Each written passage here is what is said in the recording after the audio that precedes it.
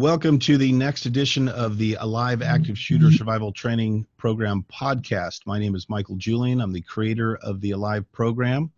And with me today are my co-hosts and friends, Mark Gillespie, who's a investigations and forensic expert out of Texas, and Lawrence Borgens, who is also a investigator and a security expert out of Central California, Northern California? Mostly northern.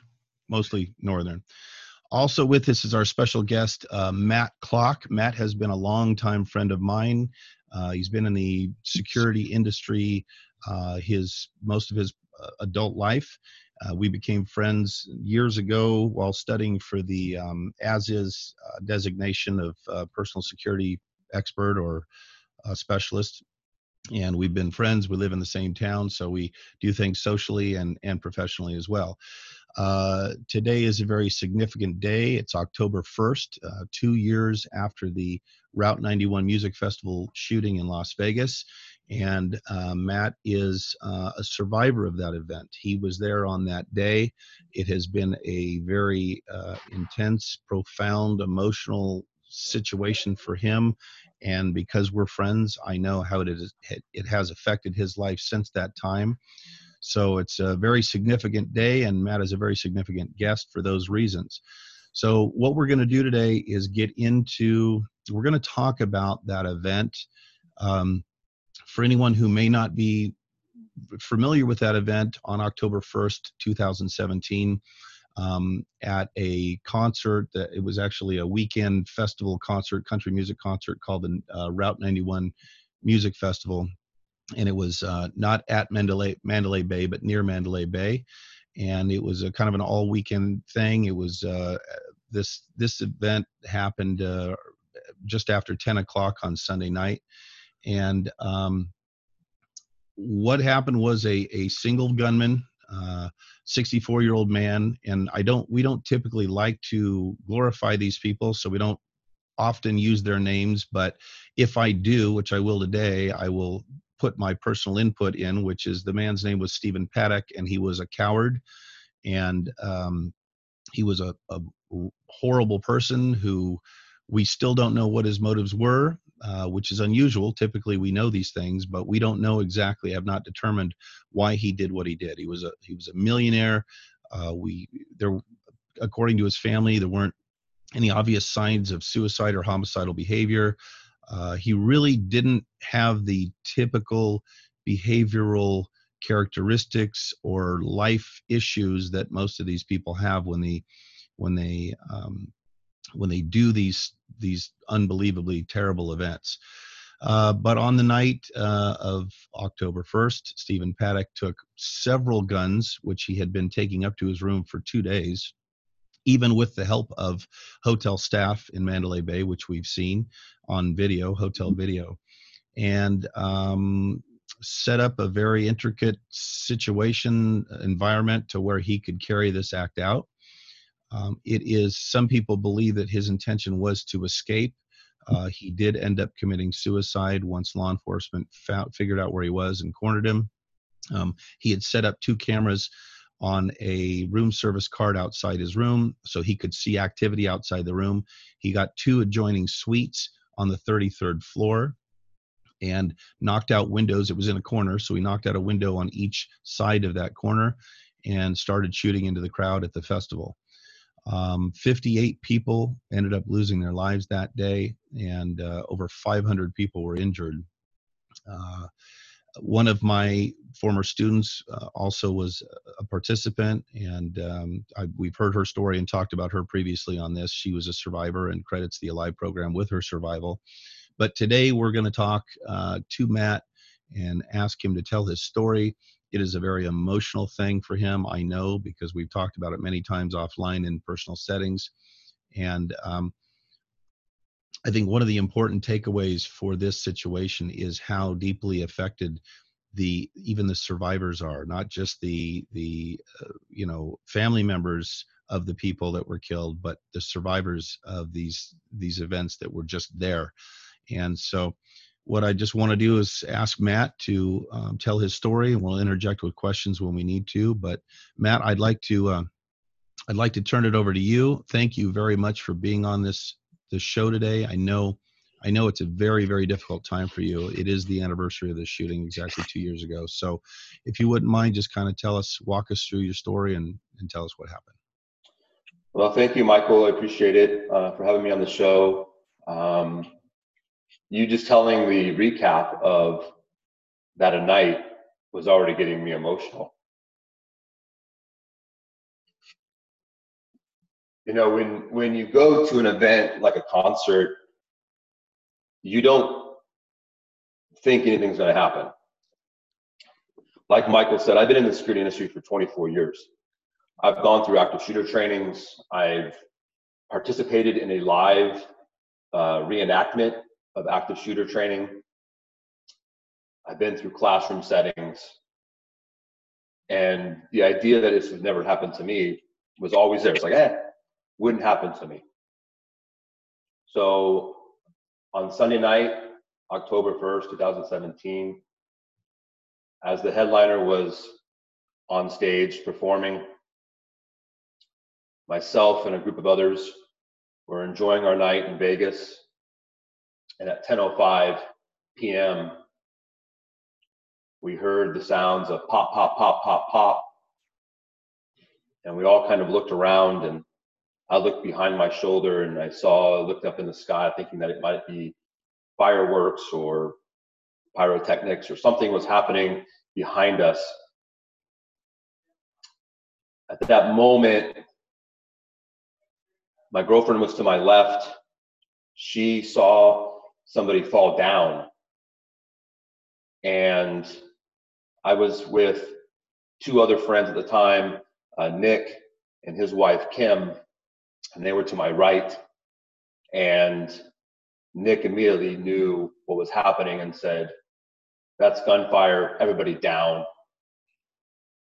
We immediately went down to the ground, and I covered Tammy and Kim, Nick's wife, and Nick took off running.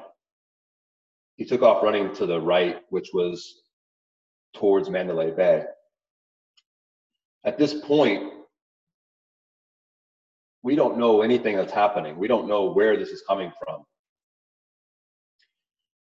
All we continue to hear is the pop, pop, pop, pop, pop sound, and then the metal or the bullets ricocheting off of the metal guardrail and the stage in front of us. Nick takes off, nowhere to be seen at that moment. And I'm on top of both Tammy and Kim, and they start to become hysterical.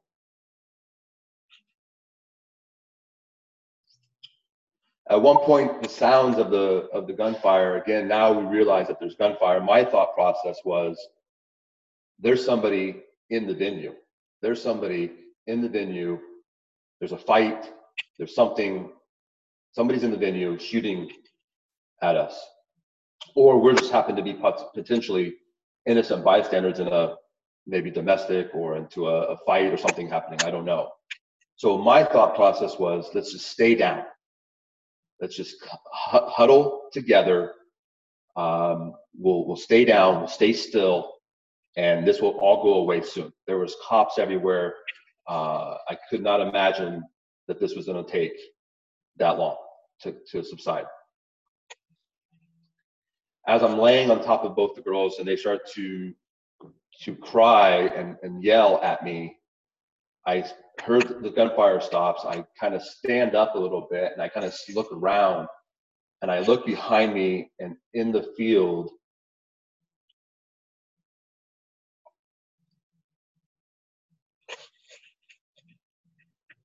I can see people running, and I can see people huddling over other people. And there was someone right behind me. I was down on the ground. And all I could see was people around him trying to administer CPR or pushing compressions on him. I was maybe 10 seconds, and then the gunfire erupted again. And we all got back down and huddled together. And at this point, Kim, Nick's wife, is yelling at me and hitting me on my chest to go get Nick. Tammy grabbed her cell phone out of her purse and was calling her son. And I was telling her, hang up the fucking phone. Be quiet. Hang up the phone. And she's talking to her son.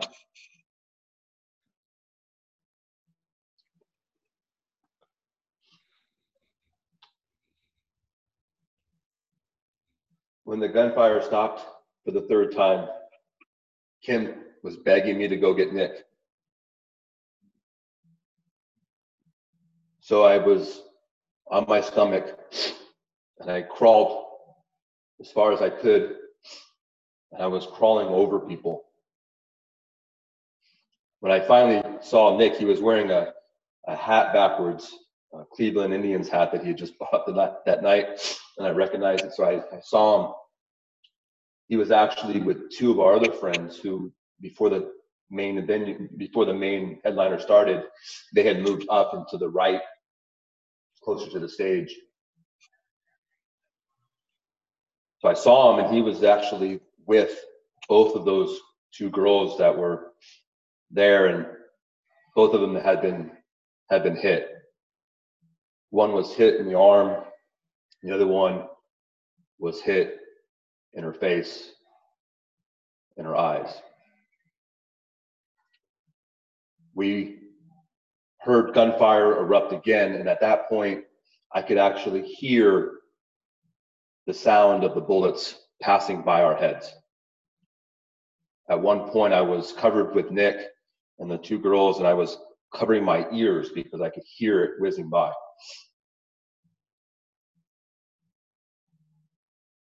I told Nick, I said, we gotta go back, we gotta go back. Kim wants you back. So he told the people that were with the other two girls to take care of them, and he would come back for them. And we crawled back over to where the other two girls were at. Nick huddled us together and said, there's going to be a time when there's no more gunfire, it's going to be quiet, and we're going to jump over this guardrail, and we're going to crawl across the stage, and we're going to jump over that other barricade, and we're going to leave. He knew the plan, and we were going to follow his lead. At that moment, again, gunfire erupted. We huddled together, all four of us. And again, at this point, it was so loud. The sounds of screaming, people crying, yelling, the sounds of the gunfire. The bullets were just ricocheting off the ground, and it sounded like it was just explosions all around us. I covered my head and my ears, and I was kind of huddling over the two girls, and Nick was kind of over top of me. And at that moment, I was thinking, we're not going to make it out of here.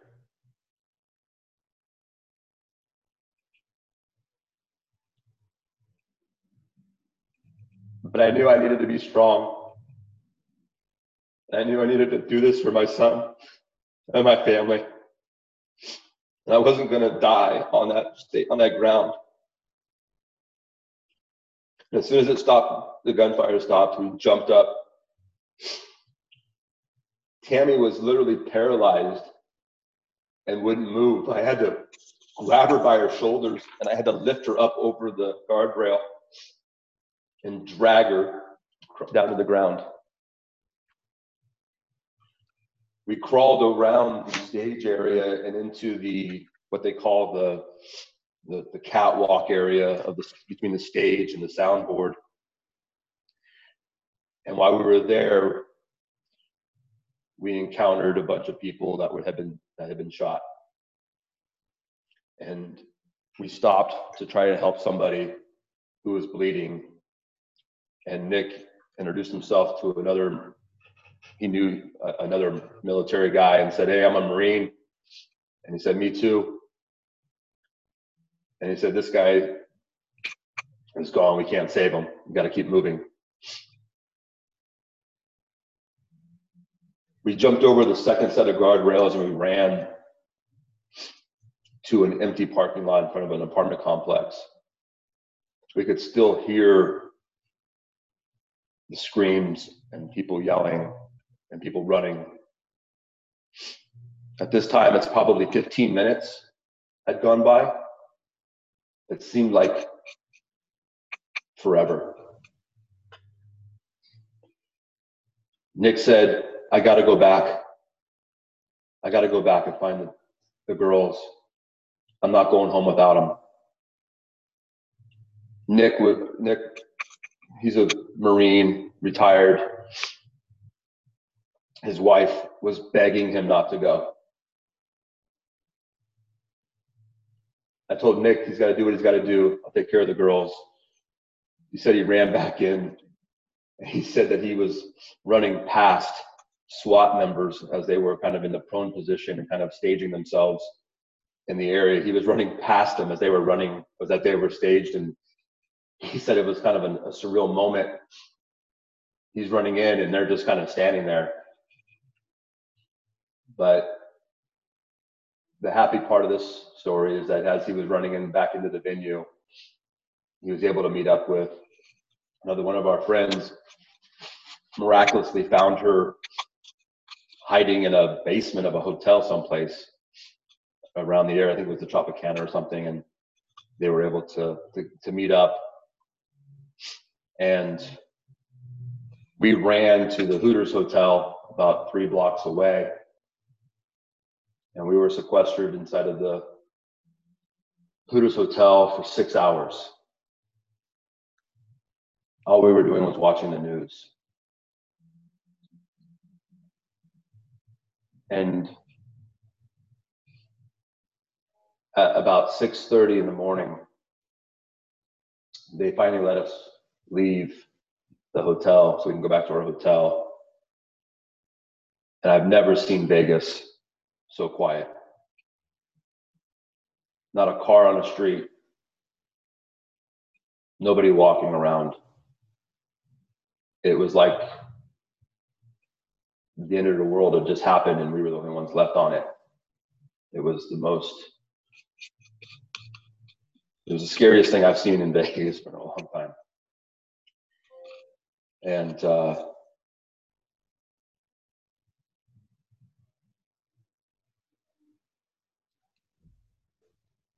have an opportunity to talk to other people about this situation.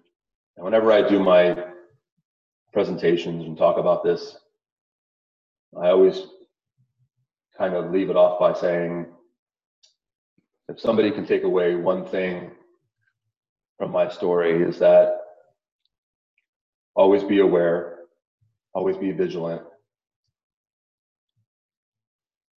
know what your surroundings, know what you're going to do in any situation, have a plan, talk to your family members, your friends, because you just never know when it's going to happen.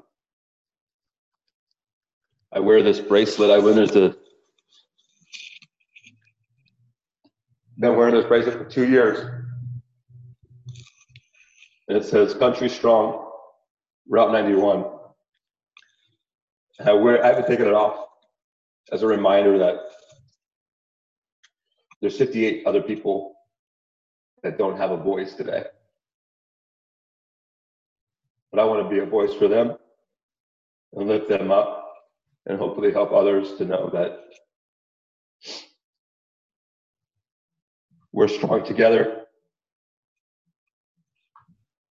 Love wins.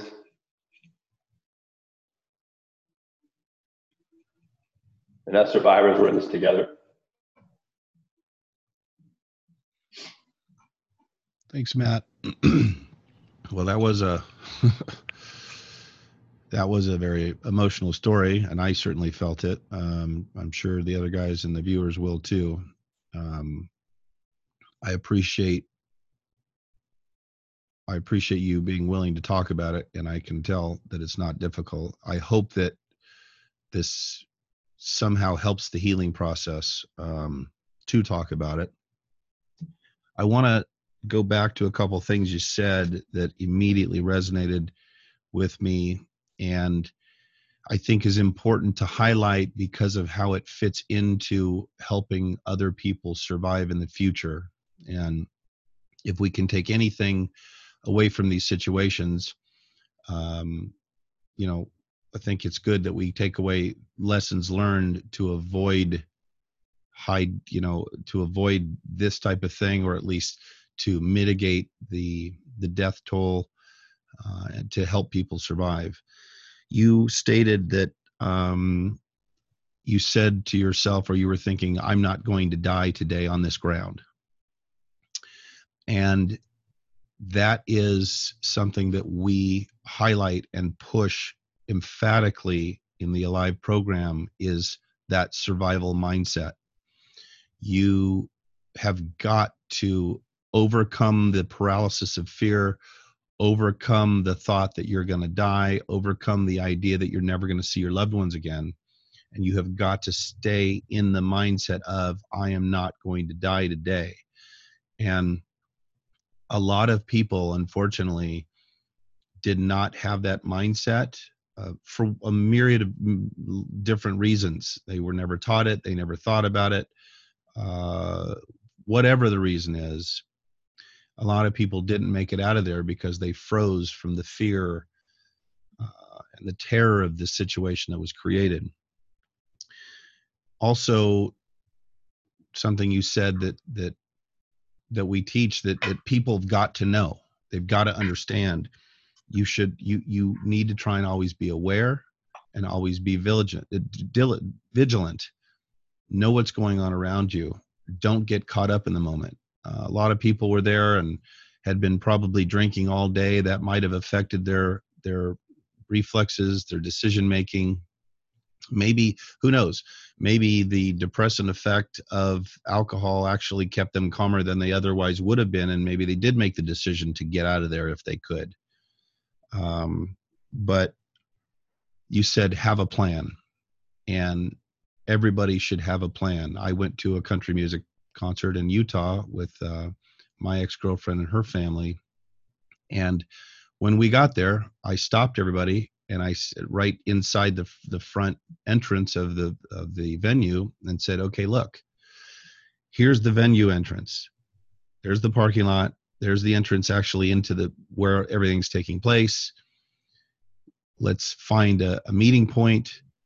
If something happens, please be aware of the entrances and exits, any kind of columns or anything thick that you can take cover.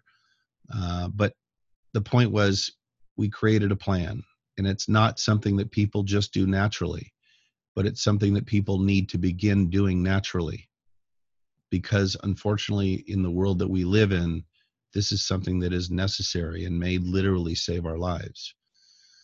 So I had the opportunity to meet Nick and his wife, and one of the other Alive in-person programs I did, I met another survivor, and they all kind of had the same, they got out of there because they decided that they were going to live that day. Now, not everybody that makes that decision will, because we don't know where those bullets are going to fly. But many of the people who did nothing because they didn't know, they just simply did not know what to do, or they did not have the confidence or the knowledge of the training to feel the confidence to go, okay, I'm going to do something, stayed in a mass of people that dove on the ground and just laid there waiting for it to be over, and ended up losing their lives. So I think that's a very powerful message. The mindset of, I'm not going to die today, is very, very powerful. Now, you have seen, because this is the Alive podcast, I would like to circle back around and get some feedback from you. You have seen the Alive presentation, And because you've been in the security industry for 24 years, you've got a situational awareness mentality. You've got a security mindset and a survival mindset. After seeing the Alive presentation, and I think you've seen other active shooter survival programs, and all training is good unless it's bad, but training in this situation is so necessary. What would you say, or would you say that that the training, mine or anybody else's, if somebody did not have your experience level, how would that affect their ability to survive, their mindset, or how they would have reacted differently in this situation had they had that kind of training? Well, I can tell you right now, I mean, even though I've been in the industry for 24 years, nothing prepares you for the real thing. Like I've done, like I said, trainings and participated in actual live demonstrations and live scenario training with active shooter. And, you know, you hear run, hide, fight, run, hide, fight, run, hide, fight, or you hear your program Alive or Just Survive or whatever it is that you want to talk about. But nobody knows what's gonna happen until you're in that situation. I look back on it, it's been 2 years. I could have done 10 things different. But we never will know if those 10 things that I could have done different would have changed the outcome of me being here today. Not knowing where the shooter was, my thoughts were, if we run, we die. If we were in an open field, so to find cover was limited. There were, under the stage, there was a sound area, people were hiding in porta potties. Where we were, we had K-rail in front of us and to the side of us. There wasn't a whole lot of cover or concealment. So at that moment, knowing what I know from all my other trainings, we should have ran, we should have been doing zigzag patterns, we should have separated and had a meetup point, or we should have gone to the nearest cover we could find and try to conceal ourselves under the stage or someplace. But I don't think that if your average citizen, civilian with zero knowledge of any of this, I think that they freeze.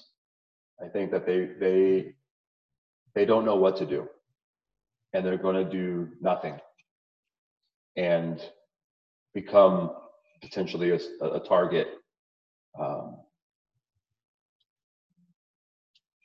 You said something about the alcohol, and it was kind of funny because we see videos of people who were drinking, and we see guys just standing there holding up their beers, drinking while this thing is happening. I think there's a video and a picture of a guy who's actually like flipping off Mandalay Bay, the area of where it's coming from, while he's drinking a beer. I mean, not smart. He survived, luckily. But for me, we've been drinking all day too. And at that moment, I got real sober, real fast. The adrenaline took over. Afterwards, when we finally were able to catch our breaths, I wanted to puke. I was so sick from the adrenaline.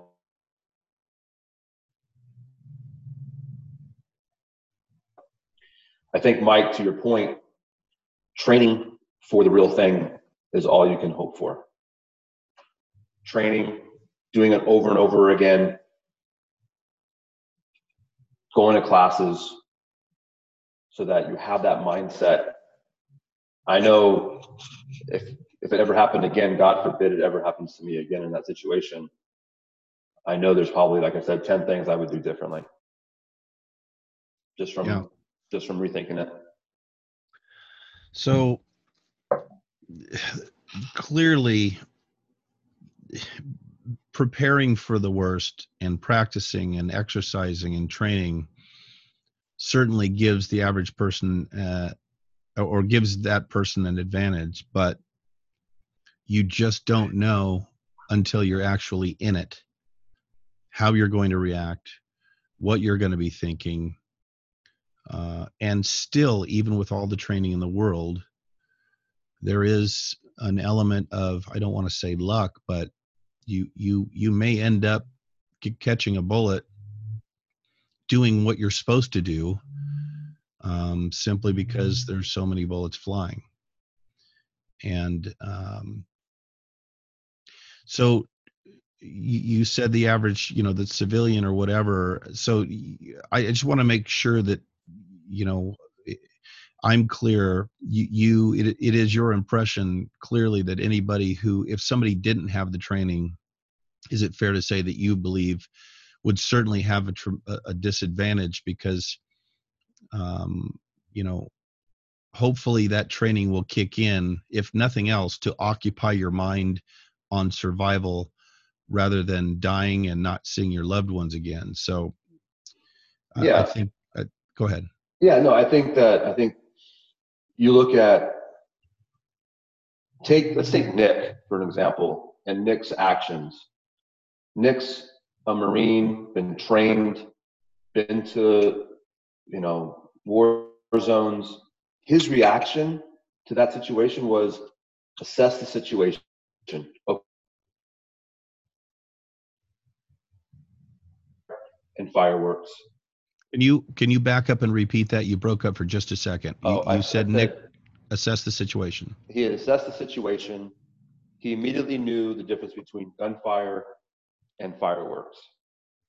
And that's when he said, in his mind, he said, I'm running that direction towards the gunfire. We asked him after the fact, why did you do that? And he said, because there was a threat and I was going to take out the threat. He's the sheepdog, or whatever you call it. I think sheepdog, Mike. Yeah. He knew in his mind that he was going to do whatever it took to take out the threat. But he didn't think about anybody else, right? And that's fine. That's fine. But for me, I was like, I'm protecting the people that I know and love that are around me right now. And I'm going to protect them because I'm a protector.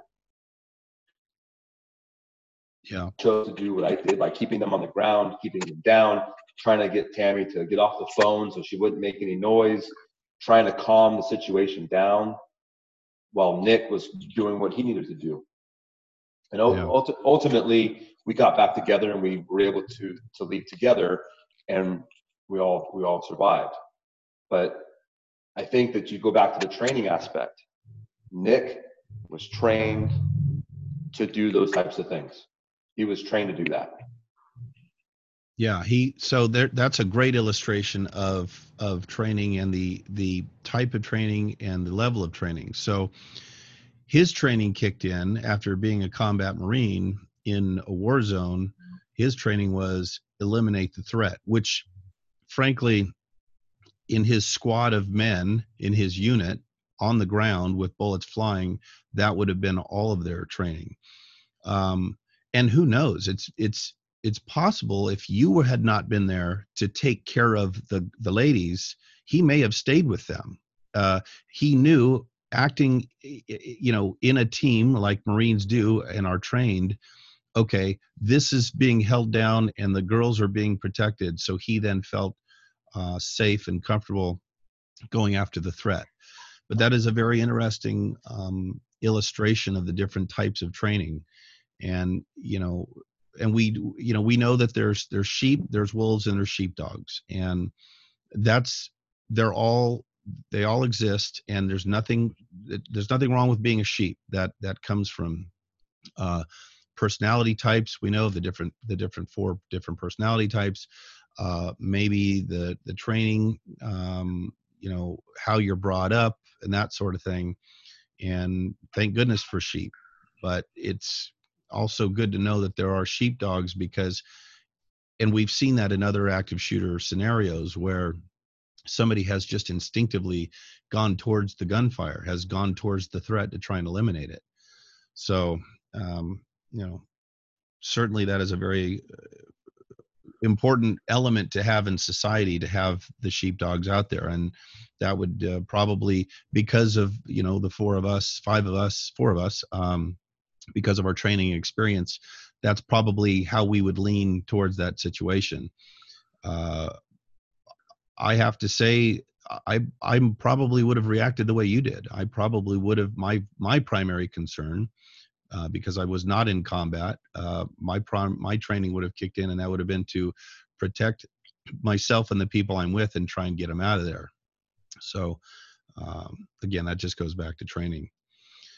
So, you know, what would you say to the viewers? What would be your key takeaways from this situation for the average person, maybe that has not had this training or has had limited training? You know, what would you tell them? Your takeaways, the lessons learned from this situation would be? Well, first of all, I think you have to have the mindset of this could happen at any time, anywhere. The people who are masked, or they live in a box, or they put, you know, blinders on to say, well, I live in XYZ city, the safest city in America, or and this is never going to happen to me, or this only happens in certain areas of the world. I think that those people need a reality check. And I've heard it on your podcast many times, Michael, that these events are happening more and more frequently. The idea that we're moving away from active shooter now to active intruder or active killer is more prevalent. I've seen recent reports of people being stabbed, multiple people dying from being stabbed. So I don't think anybody is safe. That's number one. Number two, I think that wherever you go, wherever your situation is, that you should be hyper vigilant, be aware, see something, say something. Something doesn't look right, the hair on the back of your neck goes up, you get goosebumps, that's that feeling in your stomach tightens up. Tell somebody. We hear stories of people saying after the fact, oh, well, I saw that person with a backpack walking down. Or, you know, we heard some chatter, but we didn't do anything because we didn't want to say anything or scare anybody. See something, say something. I know it's a cliche, but it could save lives. And the third thing I will say is you got to know what you're going to do in that situation. Even if you don't think about it ever happening to you, you've got to dissect it and go, okay, I'm here. Look around. Where's my cover? Where's my exits? Do I have my cell phone? Do I have my communication devices that I'm going to communicate with my family and friends? And if the shit hits the fan, what am I doing? And you know, that to me is the biggest takeaway that I can provide, besides obviously training and education and that type of thing, but just on the surface, those three things. Yeah, well, those are excellent points. And it's, I mean, I'm glad you're stating those things, and it actually, it's very gratifying to me because all of those points are covered in the Alive training. And in fact, the first chapter in my book is titled "It Won't Happen to Me." And I talk about the danger of that mentality, of that attitude, of that living in denial, because we have found that it can happen anywhere at any time during the day. And, you know, I don't want to say that we're never safe, but the fact is there is no place that we are absolutely safe from a situation like this. So to your point, you're right. We do have to be prepared, and we do have to be diligent, um, because it can happen. The likelihood of it happening is not great. Let's face it. This is, in of the millions of people in this country, well, the billions of people around the world, because this is not a exclusive to the United States of America. It happens in places like Australia and New Zealand, clearly. It happens everywhere in the world. In China, more people die from being killed with edge weapons than people die from guns in America. So this is not a strictly gun issue. Unfortunately, it's a people issue. And as long as we've got people that believe that this is acceptable or will get them the kind of power and control that they're looking for and the notoriety that the media gives them, these things will continue to occur. I've stated before that I believe that we can curb this. We can start to mitigate these situations by, one, stating what these people are, and they're cowards. They're chicken shits that can't cope with their own lives, and so they decide that the power and control that they are lacking in their lives, they're going to get from spreading fear and terror in others. And obviously, I'm very opinionated when it comes to the media glorifying them and putting their picture up and talking about what they had for breakfast and their lives. They know they're going to get power from that media attention and that literally celebrity status to some degree.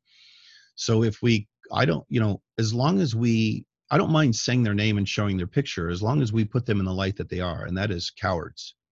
They're just bad. They're not glorified. They're not celebrity. They're shit. And so I like the idea of promoting their face and their name with the title or the tag of coward, because that's not what they want. They want to be raised up on a pedestal of being powerful, and cowards are not powerful. So I think those are great points, and I appreciate you sharing those with us.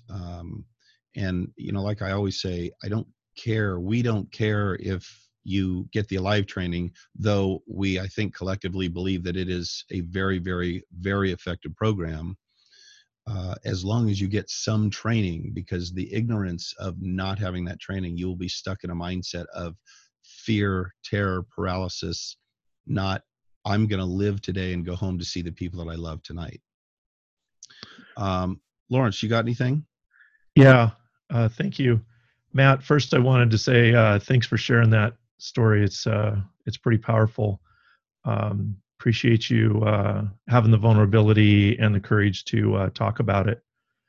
A couple of things. I took some notes while you were talking, and you guys have talked about this, but one of the things that stood out, you said it was a surprise. You didn't think it would happen to you.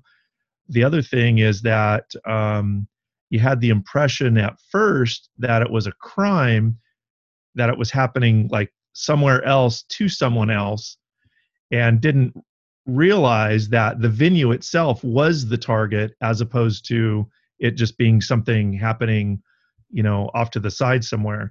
The other thing that seemed to put you at ease to some extent was that there were police everywhere. You said that also. So I think that those right there go back to the whole mindset of that's mentioned in the book, where it can't happen to me, that sort of thing. The other thing I heard you say was that you didn't think it would last long, and that it was going to subside rather quickly. And a shelter-in-place strategy is pretty appropriate, especially since there's no cover nearby for something that is, it's happening over there to someone else, and it's going to go away right away. Unfortunately, none of those things were accurate at the time, but you have no way of knowing that till, hours, days, weeks later, when you find out more information about the event. I really like your attitude. You said to yourself, I wasn't going to die on that ground.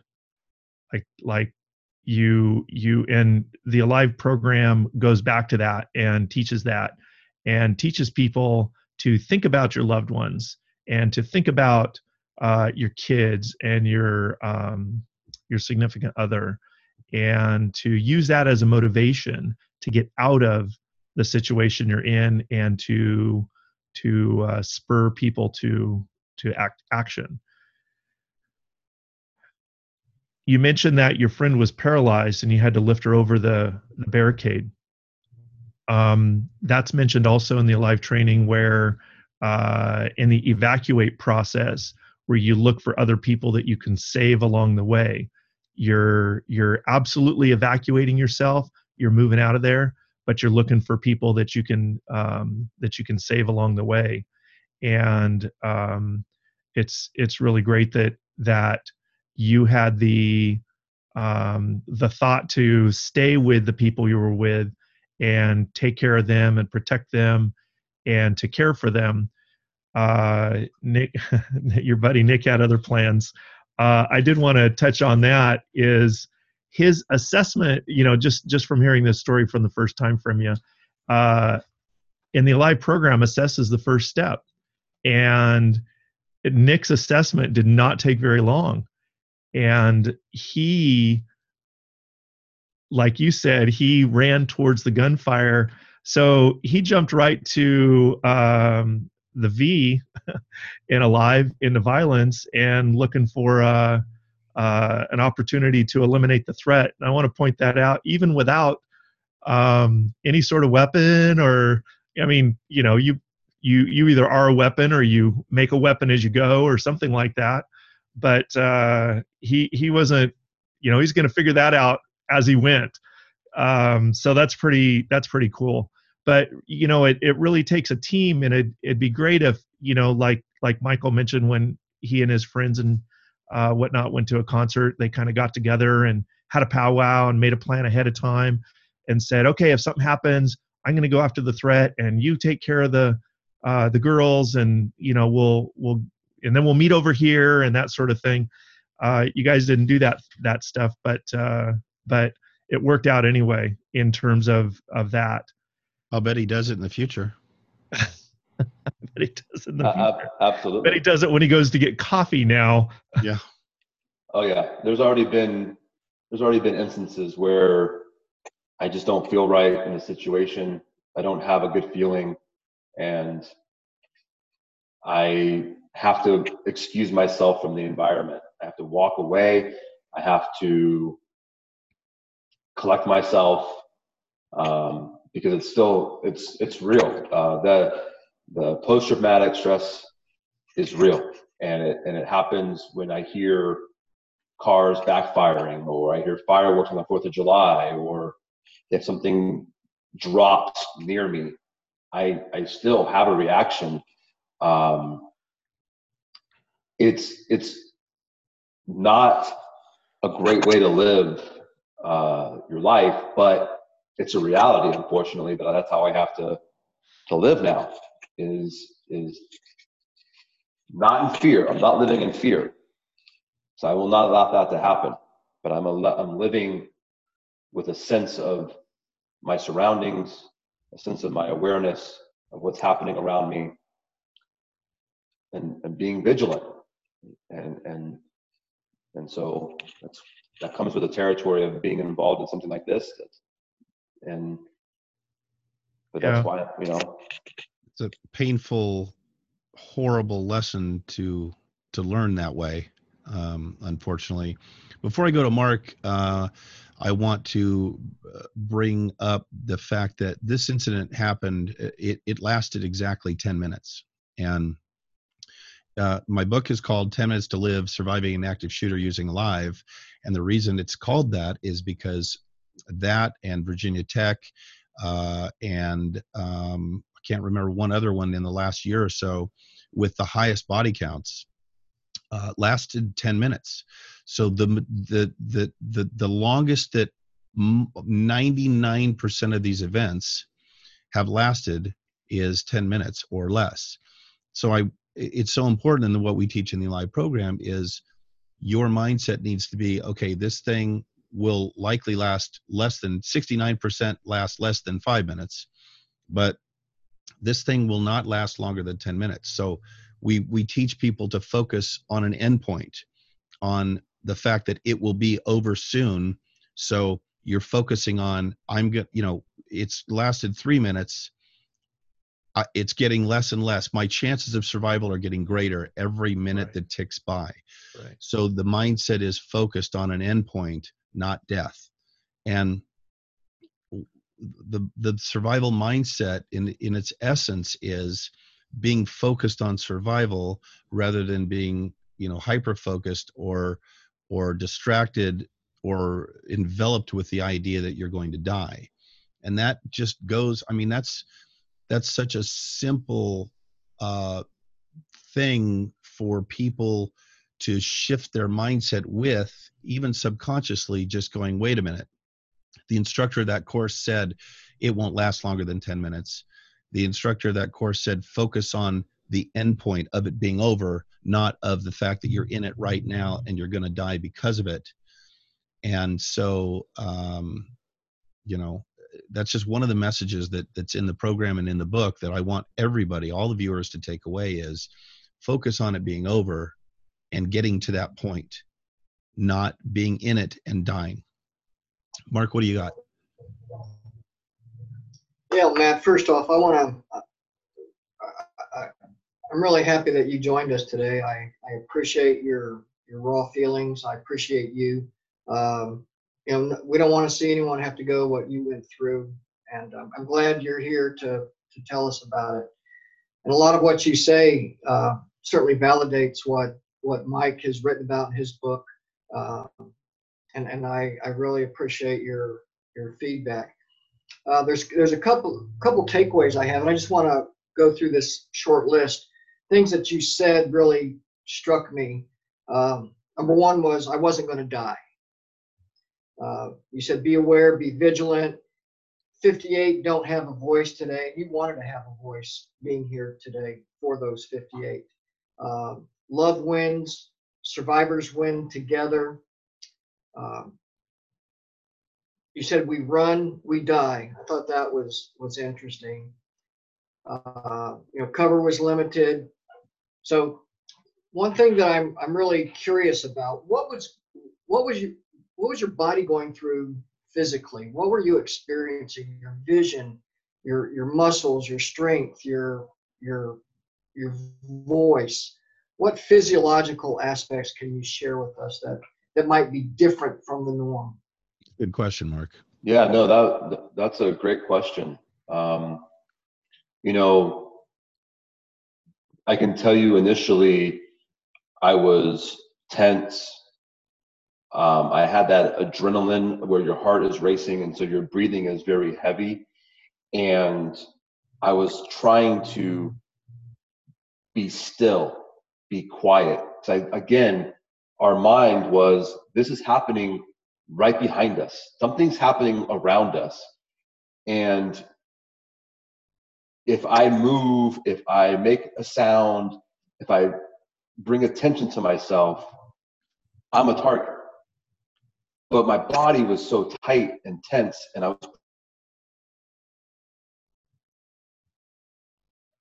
couldn't. And that's where when Tammy was on the phone, and she's hysterical, and she's talking to her son about what's happening, and she's telling him there's a shooting, and I love you, and she's going through this whole thing with her son.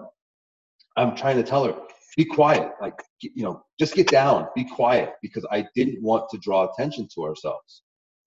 I can tell you that I had so much awareness of sound, and I don't know how to explain it because it's hard to describe it, but it was so loud. Everything was magnified by 10. The sounds of the bullets. I could remember the tinging, the ting, ting, ting, ting, ting from the ground and the rails and and the stage, you hear the popping sound, so you know that that's gunfire. But then the after effect is so magnified in my ears. I had to cover my ears at one point because I could feel what I thought was bullets grazing my head because it was so loud. I was sure that it was happening right behind me, that this was coming from somebody standing above me, pointing downwards. The part of jumping over the fence and crawling to safety and running, you just have this adrenaline of strength and movement that I could literally pick up Tammy from a dead standing position, picking her up and pulling her over the rail, which, you know, I could probably do anyways, but at that moment, it was just like it was nothing. I just wanted her to get over the rail. It wasn't until a couple of days after I got home that I was actually able to settle my stomach, because I had so much nerves and anxiety and fear still going through my body. When we left Las Vegas that morning at 8 a.m. on a flight. We were released at 6:30. We went back to our hotel room. We got our bags and we went right immediately to the airport Monday morning. I can't tell you how I got to the airport. I can tell you I fell asleep on the plane, but I don't know when we took off. I don't know when we landed. When we arrived at San Diego Airport, there was news reporters right outside of the terminal. And they came up to me and Tammy and they wanted to ask us questions about Route 91. And I was in such a fog, in such a daze, I couldn't even answer a question. They turned to Tammy and they were asking Tammy questions about something that happened with the headliner and them turning the lights on in the middle of the shooting, and did they think that it was his fault? And I mean, it was just, these questions were so stupid to ask, but we were such in a fog and a daze.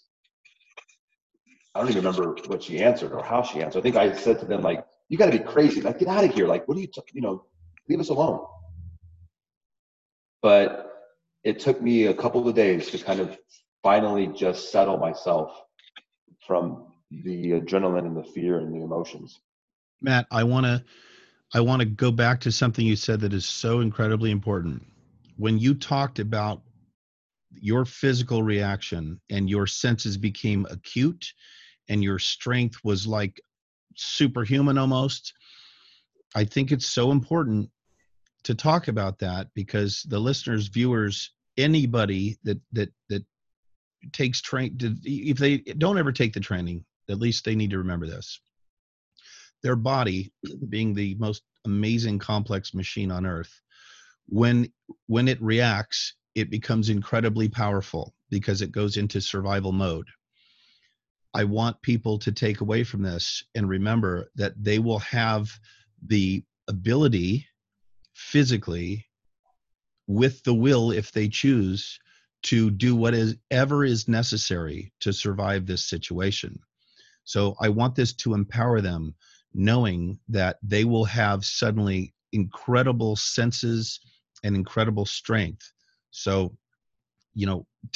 I want them to have the confidence of knowing their body will do what is necessary to survive. They just need to make sure that their mind is in the right place to use that enhanced ability and senses to survive.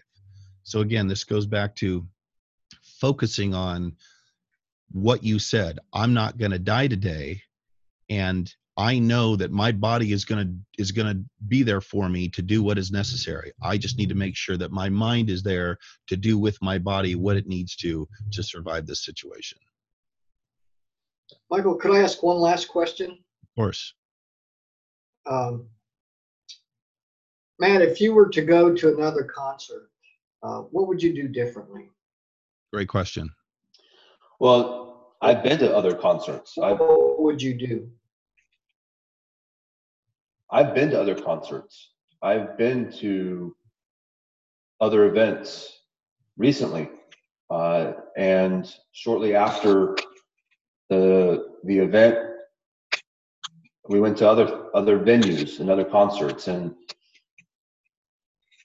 the first thing we do is we identify where do we want to stand, or where do we want to go, and are we going to be in a large group where we can't get out? Are we going to stay in the back area?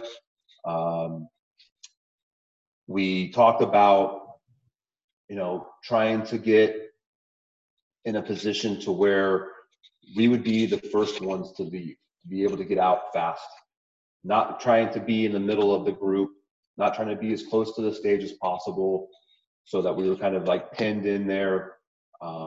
We actually at one point took a position of on a balcony. We went to a balcony area so that we were above the venue, just because we wanted to have that extra advantage of seeing everything. But even in a large event, we went to Stagecoach as a group. The people that we were with at Route 91, we went to Stagecoach together. And there were times at Stagecoach where we had to walk away from a venue, from an area, from a stage area, because it was overcrowded. We didn't feel safe. We had that feeling something wasn't right. And we just said, okay, we'll miss this one and we'll move on to something else. And so that's what we did. Again, not fear. It wasn't fear. I don't want people to misunderstand that it wasn't fear that we said we're not going to go do that. It was just that feeling of knowing, I'm not comfortable in this environment, and I want to protect myself and the people that I love. And so we're going to do something different. So you then had a plan. Exactly. You were situationally aware. You created a plan, even if it was just at that very moment when you felt uncomfortable. You're like, okay, our plan is to move away from this because we're not comfortable with it.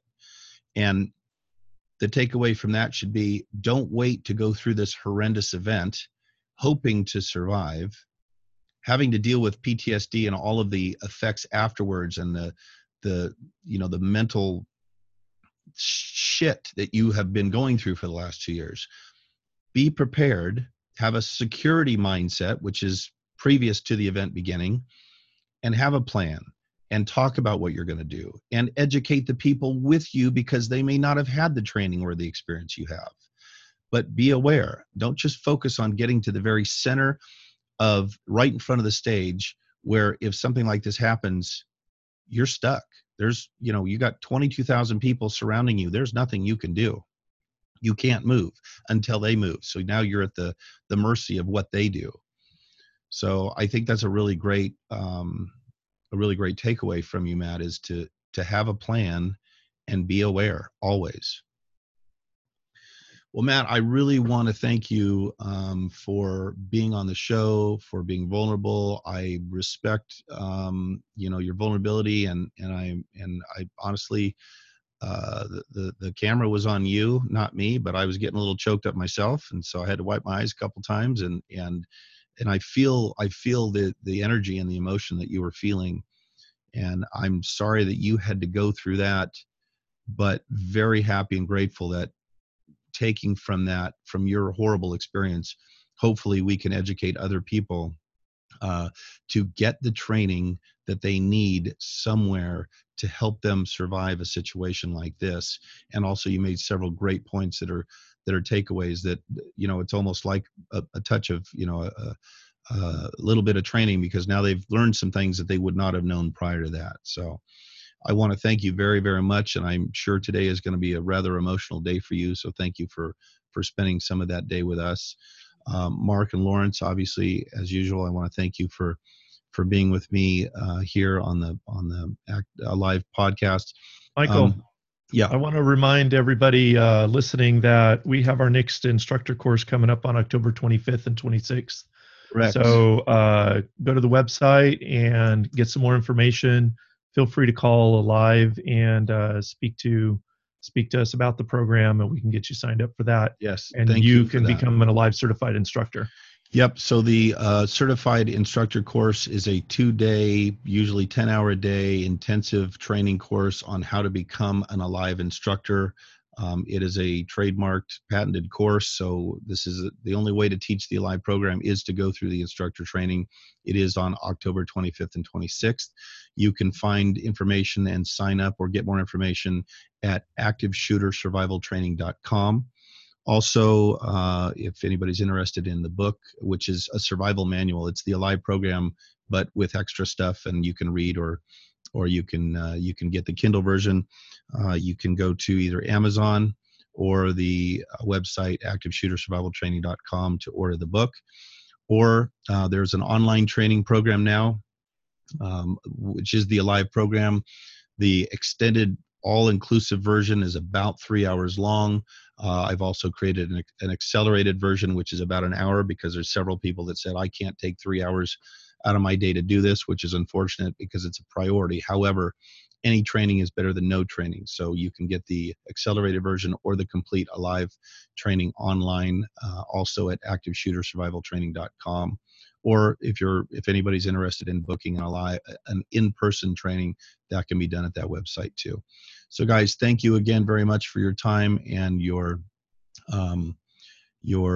great knowledge, great questions. Matt, thank you again for telling us your story. We definitely felt it on our end. And we Can I will say do one? that. Can Yes, I say sir, something please. before everyone leaves?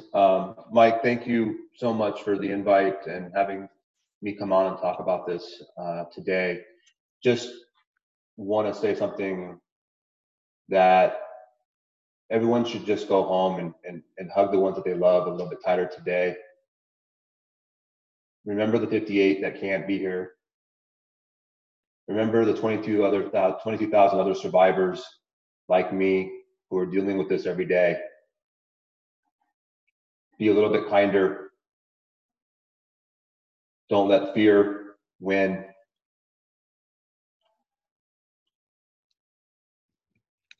And just be safe. That's a great message, Matt. Thank you. Thank you very much. Guys, thank you very much. And we will all have Matt, you, and everybody else that was there that survived or didn't in our thoughts today. Thanks, guys. Thanks, guys. Thank you.